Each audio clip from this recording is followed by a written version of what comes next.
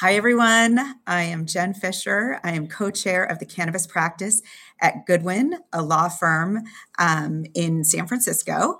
And I am proud to work in cannabis because I have the opportunity to work with the most amazing, resilient, smart, and dedicated clients who face enormous legal and operational challenges every day and persevere with the kind of humor, spirit, integrity that I love to see in clients.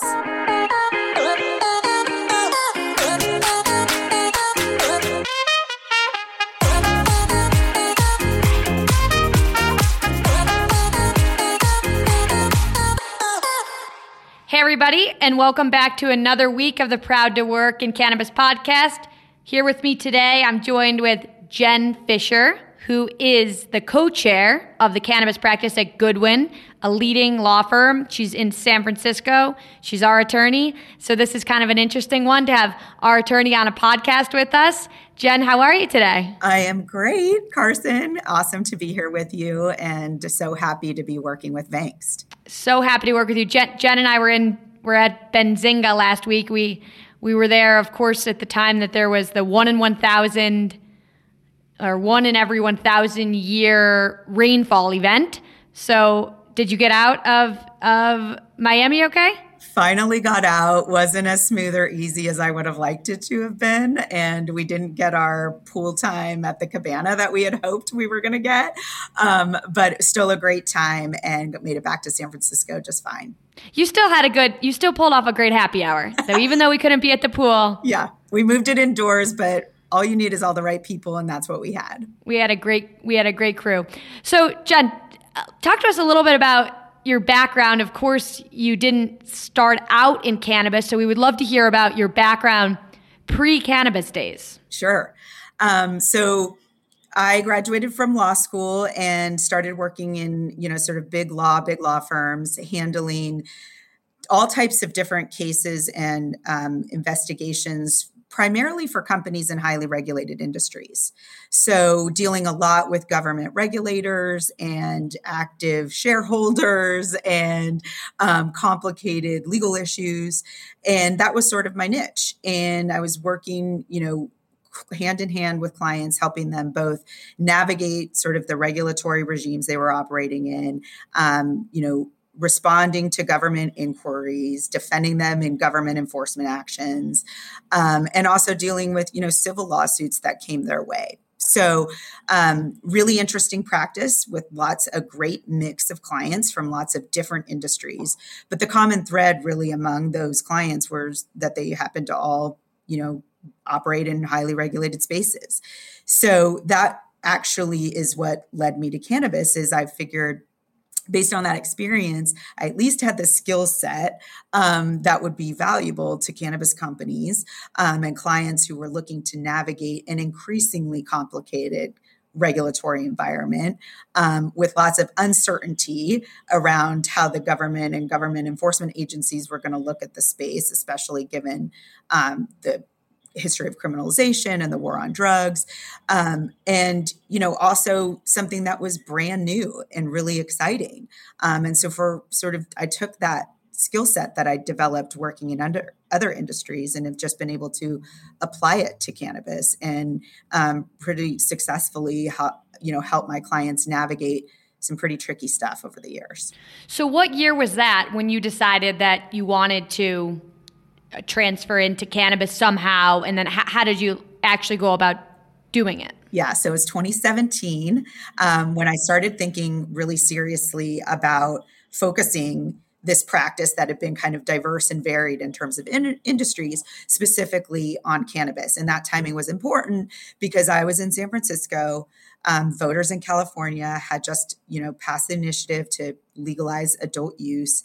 And I was watching California try to figure out how they were going to stand up a highly regulated adult use industry after what at that point had been decades of a very loosely regulated medical use sort of regime. And when I started paying close attention to how they were thinking about doing it, spread across three in California initially spread across 3 different regulatory agencies with hundreds of pages of regulations and lots of really intense barriers to entry. I thought to myself, this is going to be very complicated. And this is going to be sort of challenging and difficult for companies who want to think about entering this space. And they're probably going to need good lawyers.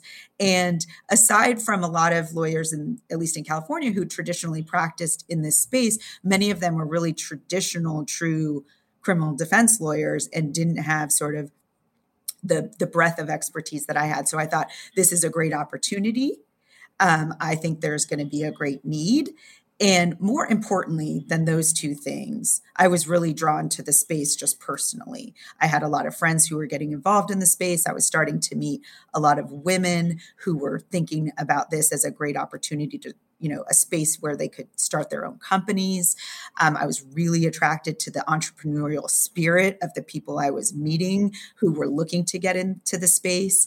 And then a big part of my practice had always been providing pro bono services to criminal defendants and incarcerated individuals. And so I also thought, well, if I'm focusing my practice on cannabis, I can also shift this very, very, very significant and important part of my practice in my pro bono sort of practice. Specifically, I can shift that also to focusing specifically on cannabis. And so I was really interested in sort of like the social justice aspect of it. The fact that at the time I thought it looked like a very even playing field for women and people of color to come and enter this space. I wish it had sort of turned out differently, but this was part of my motivation and my sort of personal drive to want to be part of this space was because it seemed like an exciting opportunity, a challenge, intellectually really interesting, but also a perfect fit for who I was and what I care about. And I thought this could be a practice where I get just as much out of it as I put in. I love that. And so Brett, your co-chair, so were you both at Goodwin and then you came together and said, all right, let's go pitch Goodwin on the cannabis practice? Or yeah, great question, actually. No, I was at my prior firm, Duane Morris, and was also involved in the cannabis practice there as one of the leaders of that practice. And Brett was doing the same thing at Goodwin, sort of getting the practice started, establishing it. And both Duane Morris and Goodwin were some of the only large law firms who were even willing to represent clients in the space at the time. Right. Many of our peer firms would not touch clients in this space. And so Brett and I actually met when we ended up being on opposite sides of a deal. I was representing an investor and he was representing a company. Goodwin was representing the company. And the investor, it was for this client of mine, it was their first cannabis related investment. So they needed lots of hand holding and wanted the diligence to be very robust. I'll put it that way. Oh God, I've been on the company side of that. Yeah. So I felt like I was answering to my client and to their investors and and there were lots of questions to be asked. So it was just a little bit, and I only say that because it led to a little bit more of my involvement in the deal on the regulatory diligence side than is typical in just, a regular, fundraising round. And so Brett and I got to work really closely on that deal, even though we were on opposite sides, our clients' interests were aligned. Ultimately, we were able to close the funding round. And after that, he started recruiting me to Goodwin. And I came over. So it's most of the most of the clients, I guess, like, it's so funny, like as lawyers, you refer to your people as clients. We refer to our people as customers. So I'm always mixing the lingo up. But are most of your clients and most of the deals that you're doing on the fundraising side, is it mostly cannabis tech-related companies that are going out and doing VC types of traditional funding rounds? Or is it more plant-touching businesses that are potentially doing different financing like debt and other forms of other structured deals? It's all of the above. And so at Goodwin, we have a real advantage in that we are probably one of the things we're most well known for is our tech practice. We represent lots of emerging technology, companies and the VCs that invest in that space. So a lot of our client base is made up of those types of investors and also technology companies that are focused on the cannabis industry, whether they're, providing different types of, platforms or services to the cannabis industry in particular, or, they've developed technologies that serve our industry specifically, or they're adopting other types of technology services that can be used in cannabis. And so they can't come to us to help us navigate both scenarios. And then a strong part of our client base is investors in the space. And some of those investors are strictly non-plant touching only. Some are more interested in plant touching companies. Some are part of our traditional client base. Another strength of Goodwin is our life sciences practice. So we're seeing more and more, investors interested in cannabinoid research and novel, therapeutic developments and things like that. So our investor base is pretty strong part of our client portfolio. And for them, we really look at all types of deals, different stages, different early stage, later stage. And then we do a lot of public company work for the publicly traded companies as well. So we really do plant touching, non-plant touching, science and research, technology. We represent all those types of companies, large and small, across the supply chain, and the investors who are interested in investing in them. And it's a good funnel for you all as well. If you have investors that you work closely with, like we met through Casa Verde. Actually, I don't know what we're going to do when we inevitably do another deal and you're our lawyer and Casa Verde's lawyer. So I'm going to have to tell them that you're representing banks on the deal. So on the fundraising topic, since a lot of people listening to this podcast may go out and ultimately fundraise, one of the things for Vangst was the first time that we did a round, we had already been operating for a couple years. And so we didn't have a lot of the things together in a clean data room. And the first fundraise was just so much work for the diligence process. And I think that it would be cool for people to hear if they're a new company, they're getting set up, they're getting ready to go, and they have plans to fundraise in the future. What are the kind of things from a legal diligence perspective can they do now to set themselves up so that when you're representing that investor on the other side of the deal, they're as best prepared going into the diligence you're going to need as possible? That is such a good question, actually. And I will say that over the last... It's out of my own pain. It's out of my own pain. Yes, on our first fundraise, I was like, oh my goodness. But then once you do it once, then the Series A and the Series B and the following rounds are much easier because you have everything together. But I just had no idea how robust a diligence was going to be. And I just didn't have my stuff together, frankly, in the seed round. Yeah. And I think the challenge is for a lot of entrepreneurs who are starting out, they don't know what they don't know, like exactly what you're experiencing. And also what we've seen is, so there's an evolution that naturally occurs there, but there's also been a real evolution in terms of the professionalization of the industry. So when I think back to like when I first peeked in a data room 6 years ago, started looking at things, it was kind of a mess, right? And even in 2018 and 2019, when companies were forming and doing, their stock purchase agreements and a lot of their sort of corporate governance documents were a mess because their structures were overly complicated. And that's particularly true on the plant touching side. There was sort of a theory among lawyers serving in the space that having as complicated as a structure as you could was a good thing because it insulated, investors who were coming in through one vehicle, the IP in another, the real estate in another. And I think I understand why that was done because there were a lot of unknowns and it still appeared that everything may become at risk if the tide changed and there started to be more government, enforcement. That just, as we all know, has not happened. And so a lot of what we've done is sort of unpack the complexity and help our cannabis clients run more like traditional companies. But for people starting out, that sort of leads to advice is like on really basic things like your corporate documents, make them as clean and straightforward as you can, make sure that they reflect, everyone who may have a right to, certain interests in your company. And then, on your finances too, because part of our legal diligence, we're always kind of also looking at how the finances are being kept and documented. At the time when we started, cannabis companies could barely get the help of any accountants, much less accountants that our investors were used to trusting their work. So that was very challenging, but I think there's a lot more opportunity to get your financial records in good order. That's something the investors are going to be looking at. And then your contracts, like every cannabis company has business partners that they're dealing with. How are those business relationships documented?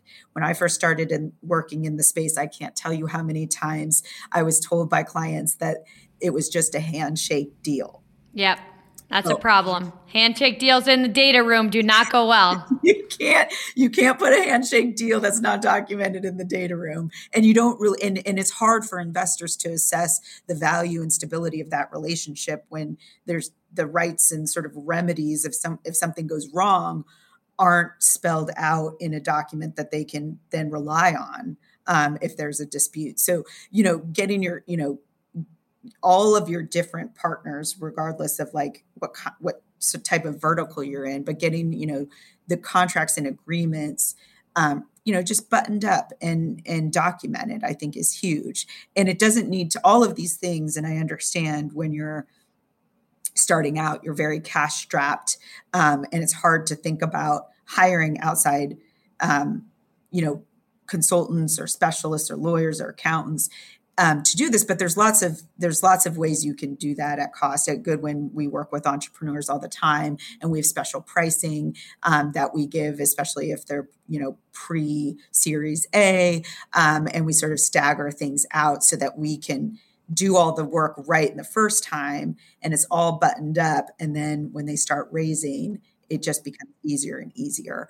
And there's lots of other, shops out there that gear a lot of their services towards entrepreneurs and startups. So those are some of the things I know that investors, care about and want to see.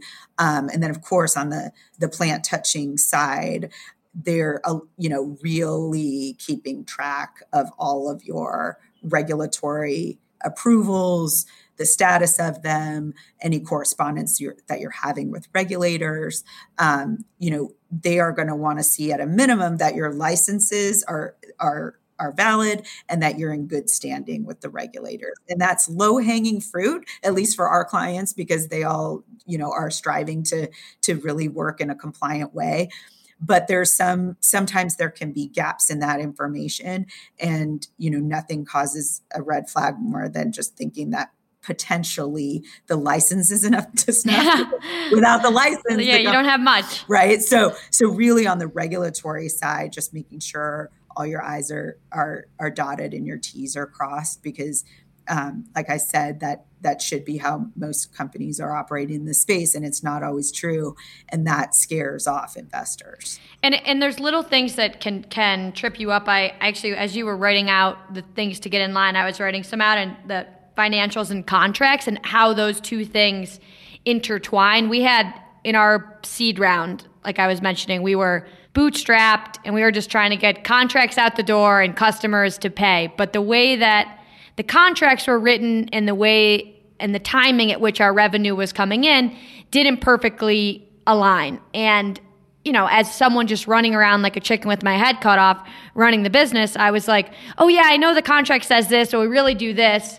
And it was like a whole 911 fire drill. We had a couple hundred customers at the time. We had to go back and get them to all re-sign new contracts, send them new invoices, and like do all this backtracking work, which I'm glad that we did. But had we just taken, take the advice from me, someone that doesn't want to slow down to do anything, had we taken 5 hours out of the gate to just work with the accountant and the lawyer on the same call to make sure that everything was the way that it was supposed to be. We would have saved ourselves so much time, stress during the deal. So I can't emphasize enough on what Jen just said around just making sure that the corporate documents, the financials, and the contracts are in great standing. You will save so much time and money when you go out to raise. Any other tips just around first-time founders potentially getting ready for that first raise? Because, I know you live and breathe this all day, every day from the legal side. Yeah. I mean, I think founders who obviously really believe in what they're doing and have a vision for what their company is doing today and what it's going to be doing a year from now, 2 years from now. And that's hard in cannabis because we live in an ever evolving industry. But if you have your core mission and you know where you fit in to the industry and you can articulate why there's a need for what you're trying to do, I think that's incredibly helpful because it helps inform kind of everything else. When you get on the phone with your lawyer, when I talk to founders, I'm like, what do you want to do?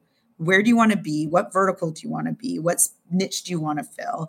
And have you determined that there's a need for what you want, the product you're offering? Or because I know that those are the questions we're going to get asked by once we start the raise and the investors start looking at the company. In addition to the nitty gritty, you got to get them in the door and get them excited about it. And lots of different segments within cannabis have become a little bit more saturated. So having that real vision and how you fit in and being able to articulate why there's a future in whatever you're trying to do, I think that narrative is super important. And then once you draw the people in, then they're going to be, doing a deeper dive, but you want to get them interested. And, it's, as better than anyone, Carson, it's a grind. It's a grind out there, especially now that interest rates have gone up. I would say it's going to be a real grind out there. Yeah. I mean, there's so many headwinds that founders in this space face every single day. And so you need to have that grit and you have to know why you're doing it and you have to believe in why you're doing it. Otherwise, I can imagine it's hard to get up and do this every day if you're a founder in the space. And so you have to be driven by something more than a desire to launch a successful company and make money and sell it one day. It's just not that kind of space, because in order to get to that point, you just have to put in so much work. Yeah, it's a lot of years and it's a long road. I'm curious so last year cannabis funding went down, VC funding went down 96% year over year, which was a pretty crazy drop. So the deals that you did see getting done, what was the difference in the dynamic of the deals from the 2020, 2021 days to the 2022, 2023 days? Because we've been harping on this podcast quite a bit, and all the founders that we have on, we're all on the same page of getting our business to break even and cash flow positive so that we're not at the mercy of investors. But some people that's not possible and they're going to need to go out and raise. So I'm curious what you're seeing, because, with the 96% drop in deals, those deals that are getting done, what's it like being in those deals? Yeah, well, I mean, I think the biggest sort of shift in our practice is just sort of seeing we've seen that firsthand, really just the dramatic reduction in the number of deals, the value of the deals, the volume of the deals. There was just a really active clip there for a while where, there was lots of interest in investing in cannabis, particularly among some of our clients who weren't already in this space and were considering it. Those people, those clients, those investor clients, I think have almost uniformly decided to sit on the sidelines at the moment. Why? When they talk to you and they tell you that they're going to sit on the sidelines, what are the reasons you're hearing from those investors? Yeah, so it's a couple things. Is looking at the state of the industry, the risk isn't worth the return. And so right now, whereas in 2019, in 2020, a lot of people were like, yes, this is risky, from a just investment standpoint, because there's uncertainty around this industry and, it's new and all those other things. But then there's like, some regulatory risk and we don't know what's going to happen at the federal level. And, but people were hopeful that those risks like wouldn't materialize in any real way, while at the same time, their upside was going to be a real upside. Now, with just like the total stall out in federal reform, there's less interest in the longer game. And there's other, I think we're seeing this sort of across our industry base at Goodwin, like that there's just a slowdown in deal activity, not just in cannabis, but across the board. So people are just sort of keeping their powder dry at the moment and waiting for, changes and things like inflation and interest rates, I think will make a difference when we start to, we start to turn the corner. But really it's that risk reward analysis that companies, that investors are doing, and kind of thinking through like, is there an easier to predict, easier to manage, easier to, point of entry type of investment to make than cannabis? And the answer is yeah, totally. Yes. The answer There's is yes. Lots of others that are a lot easier. And I think it's just having seen, from top to bottom, sort of the stock prices of the public companies and the valuations drop, and which, traditionally might be the right type of investor might see that as a real opportunity. And I think there are some out there who do still view it that way. But a lot of the investment in the space has stalled because the industry is going through a challenge at the moment, and that being coupled with the fact that there's, at least no real promise of meaningful federal reform anytime soon. Yeah, and I think during this downtime, it is a good chance for people to button up some of the things we spoke about earlier. Like, we're working with you on redoing our contract for some, I do think that there is an opportunity in this moment from a legal standpoint to, when everything is go, go, go, go, go, go, go, go, go, it's hard to catch your breath. And clean up some things. So what could people, maybe some folks like me, we're not raising, thankfully, right now. What are some things that, from a legal standpoint, I should be focused on when I'm not raising, but things are going well, and we want to be ready if an opportunity comes up?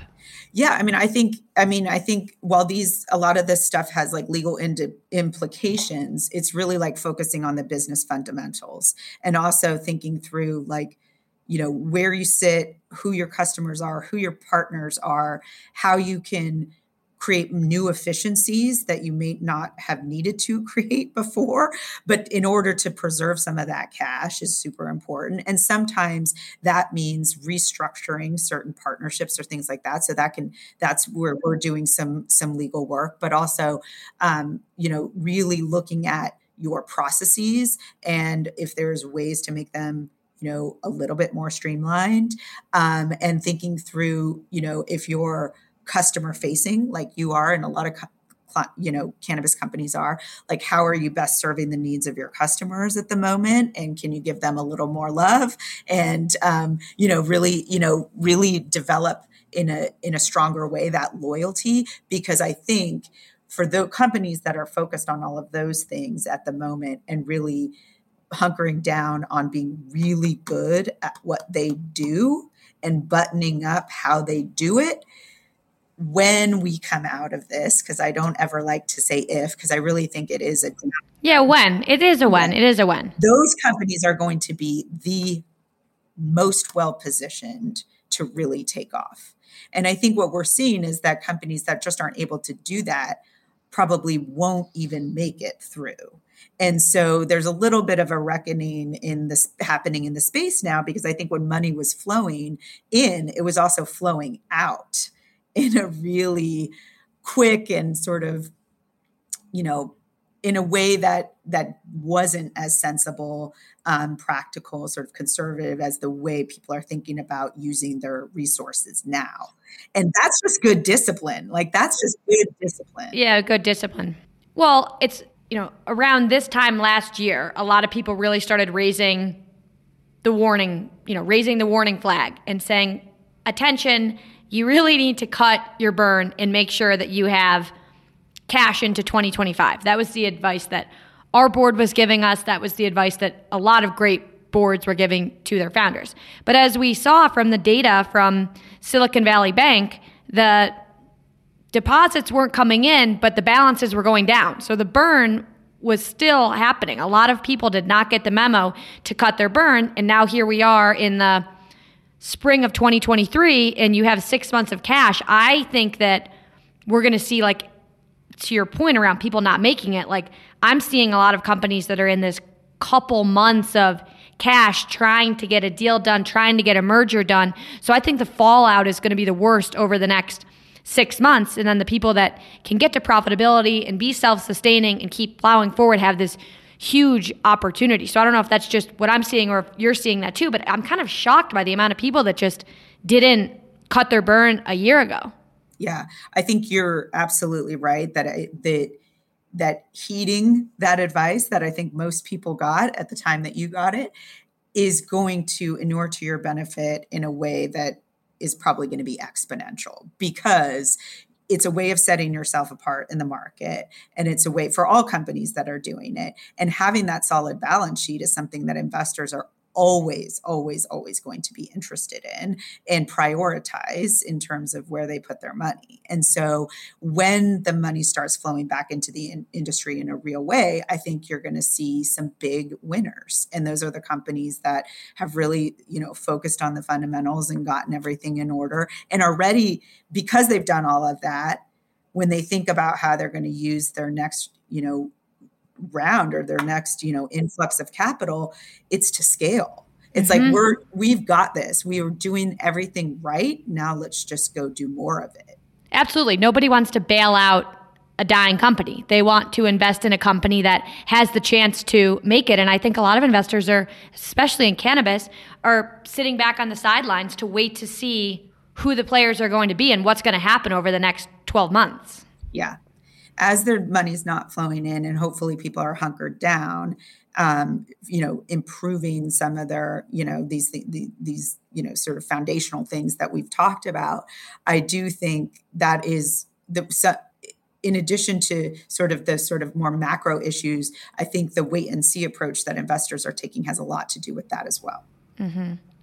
So switching gears a little bit, you're a mom with 3 daughters. Yes. How have you talked to the girls about cannabis and your work? Super curious to hear about this. Yes. So I'm very open with my girls. My daughters are 11, 13, and 15. So they're at ages that are, pretty pivotal because they're old enough to understand and be interested in what I do every day. But they're not quite old enough to understand all the complexity and nuances around, how people incorporate cannabis into their life for health and wellness, because a lot of the messaging that they're still getting around cannabis is very much, focused on the harms. And I think what I do a really intentional job of is trying to differentiate all of the benefits of both cannabis use and, the importance of having a legalized industry for adults. So that's where I really, really keep my focus on that. This is something that is a very adult thing. But I also I want to normalize it. I think a lot of the challenges the industry faces is based on, stigma. So I'm just in my little part of the world, trying to dismantle some of that stigma. And it's difficult because you're up against lots of different messaging that they're getting. And, my oldest daughter in particular, she's a freshman in high school, and there's definitely, lots of cannabis use happening and that she's, seen or made aware of among, teenagers, and, just really trying to help her understand why for her own brain development and well-being, she just needs to wait. And I'm really adamant. Just like alcohol. She's not just like you're not encouraging her to go drink tequila. Exactly. Just like alcohol, we talk about it in the same ways, and we talk about it, in terms of why there's a legal age requirement. But I think, also what's unique about my work in the space is I do probably spend a disproportionate amount of time talking to them about the pro bono work that I do. And they do know when I'm talking to my clients on the phone who are incarcerated, and really trying to instill in them this understanding of what happened with the war on drugs and the disproportionate impact it had on people of color, and how just a very small, piece of what I'm trying to do is really to try and right some of those wrongs. And so I probably focus more on that part of the work, so they have a really good understanding of sort of some of these, societal impacts and, law enforcement and how that all played out in social justice, social equity issues, because I really want them to have a really strong awareness of that as they're, sort of coming of age. And, the good thing about raising 3 girls in the city of San Francisco is that they are not strangers to cannabis. They know that smell anywhere. They've been smelling it since we, live near Golden Gate Park, since we walked them there as babies and toddlers. So the exposure is there. It's just helping them understand some of the complexities around some of the messaging they get and the work that I'm doing. On the pro bono front, that's so cool that that this was a passion you had before, and of course it fits perfectly into the work you're doing in cannabis. Is there any success stories or cases that you can share with us? Because I know this is an interest to a lot of people, and a lot of people want to figure out ways they can support and help here.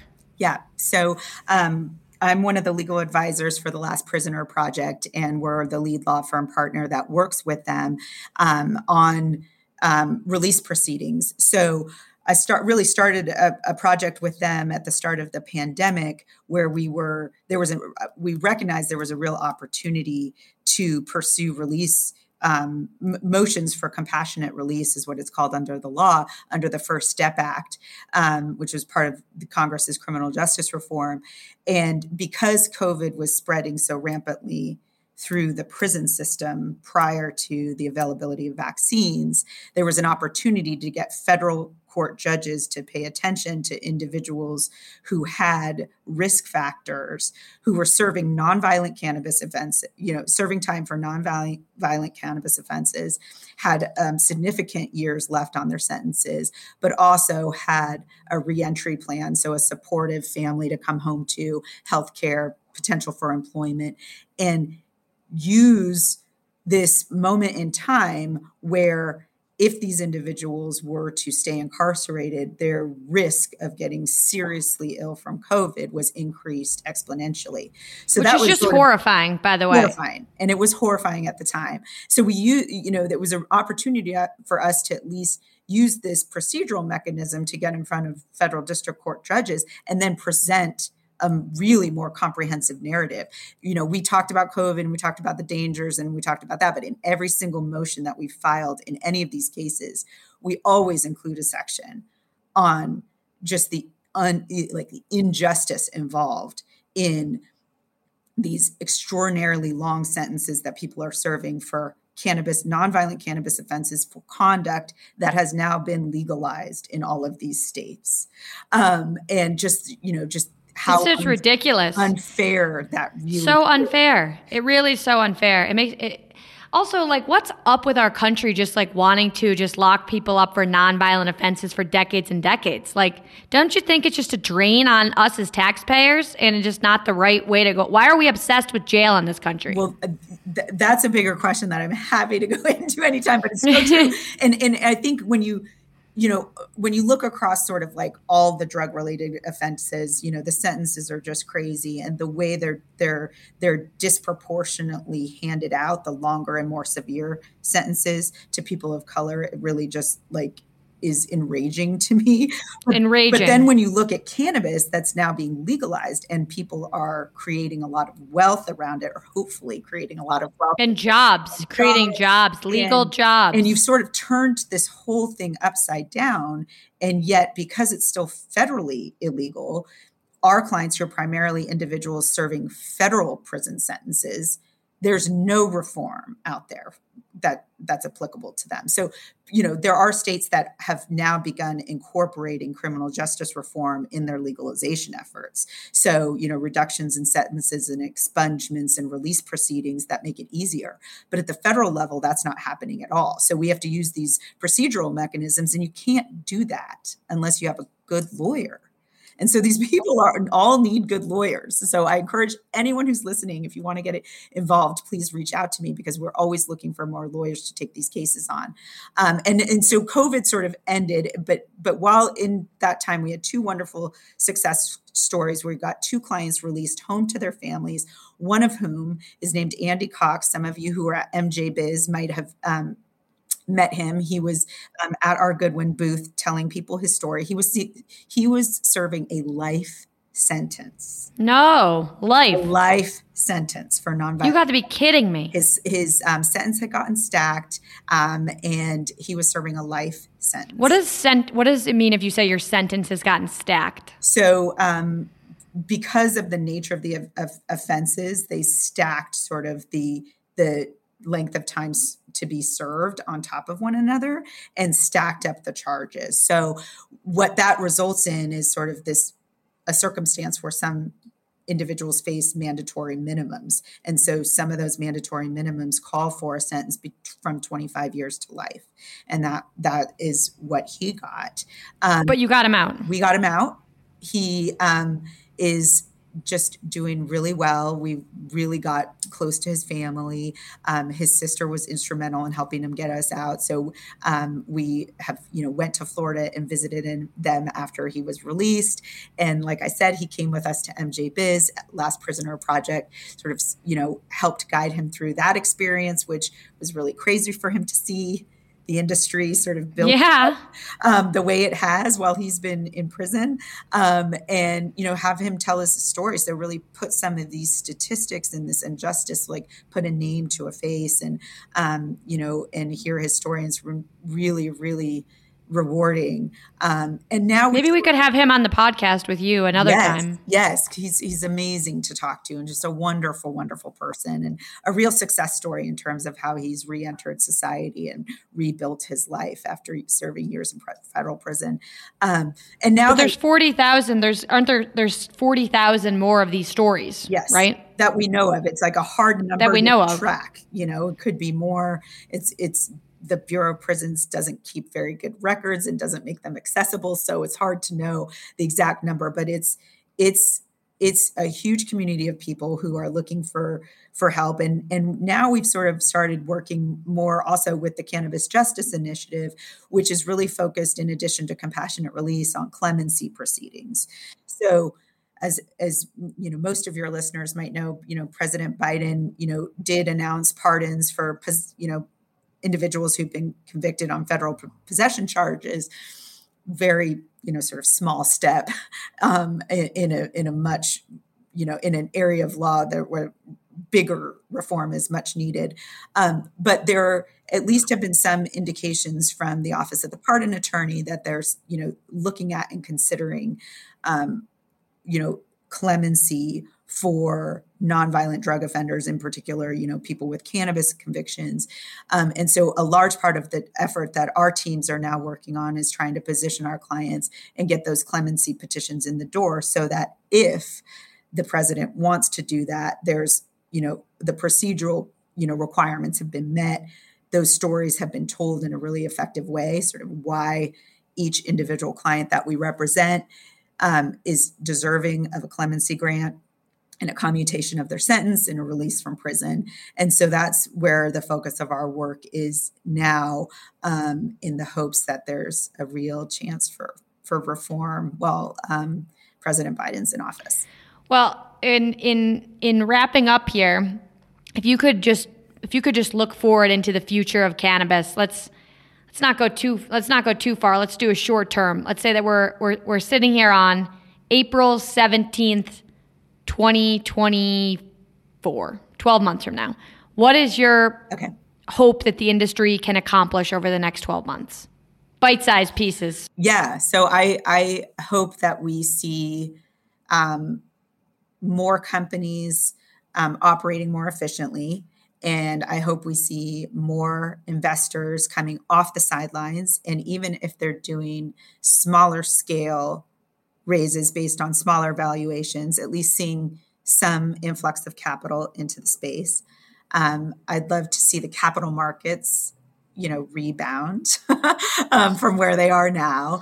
I would like to see more women in leadership positions in larger companies and more women-founded companies like Vankst achieving real success. And I'd like to see more unification around the industry's messaging as to in terms of why reform is so important, specifically on issues like 280E. I think we have not flexed our muscle enough as an industry to try and address, federal laws that are increasingly debilitating. So I don't ever make predictions of when reform will happen, but a year from now, I would like to see some, real progress on what we can control, which is how the industry mobilizes in terms of a unified and persuasive way to try and start laying the foundation for real reform, because that, will be up to Congress and the administration, but there's more as an industry we can be doing to achieve reform. And that obviously has, exponential rewards for the industry if we can get some relief on some of the, issues that are, create a lot of hurdles and challenges for our industry that other industries just don't face. Yeah, and I like that answer too, because I feel like as an industry, one thing that we struggle with is we try to get too much done, and then nothing gets done. And so we need some small wins. So as an example, even in some of the bills that we've put forth, we'll add in the way that our lobbyist explained it to me. She was like, it's like you're hiking up a hill with a backpack, and you start out with one rock in the backpack, and somehow 15 more rocks get added into the backpack. You don't make it to the top of the hill. Like, we just need a backpack and a water bottle for this hike this year. Basic things like bank accounts. Yeah. Just the basic, yes. Like the things that will provide meaningful relief, yeah. like, safe banking, a standalone bill. And I think, while there's some, there's a school of thought out there that like tucking it into a different bill is the way to go. That just hasn't worked. And so, there's, given the landscape of states who've legalized cannabis, and those states have recognized a tremendous amount of revenue, there should be more political pressure on the elected representatives in Congress who represent those states to help this industry. And there just hasn't been that sort of concerted and focused and unified voice in Washington. So I'd like to see progress on that front in the next year. You and me both. Well, if people want to find you or get in touch with you, or they're in the market for a badass lawyer, or how can people find you? How can people get in touch? Yes. So it's really easy. You can just Google Jennifer Fisher Goodwin, and you'll find all my contact information on my firm bio on our webpage. Well, great. Everybody, Google Jennifer Fisher Goodwin. You can get in touch there. And Jen, it's been great to have you on. I'm sure I'll talk to you later, but thank you so much for doing this with me. Thank you so much for having me. It was so fun as always to chat with you. Okay. Have a good rest of your day. You too.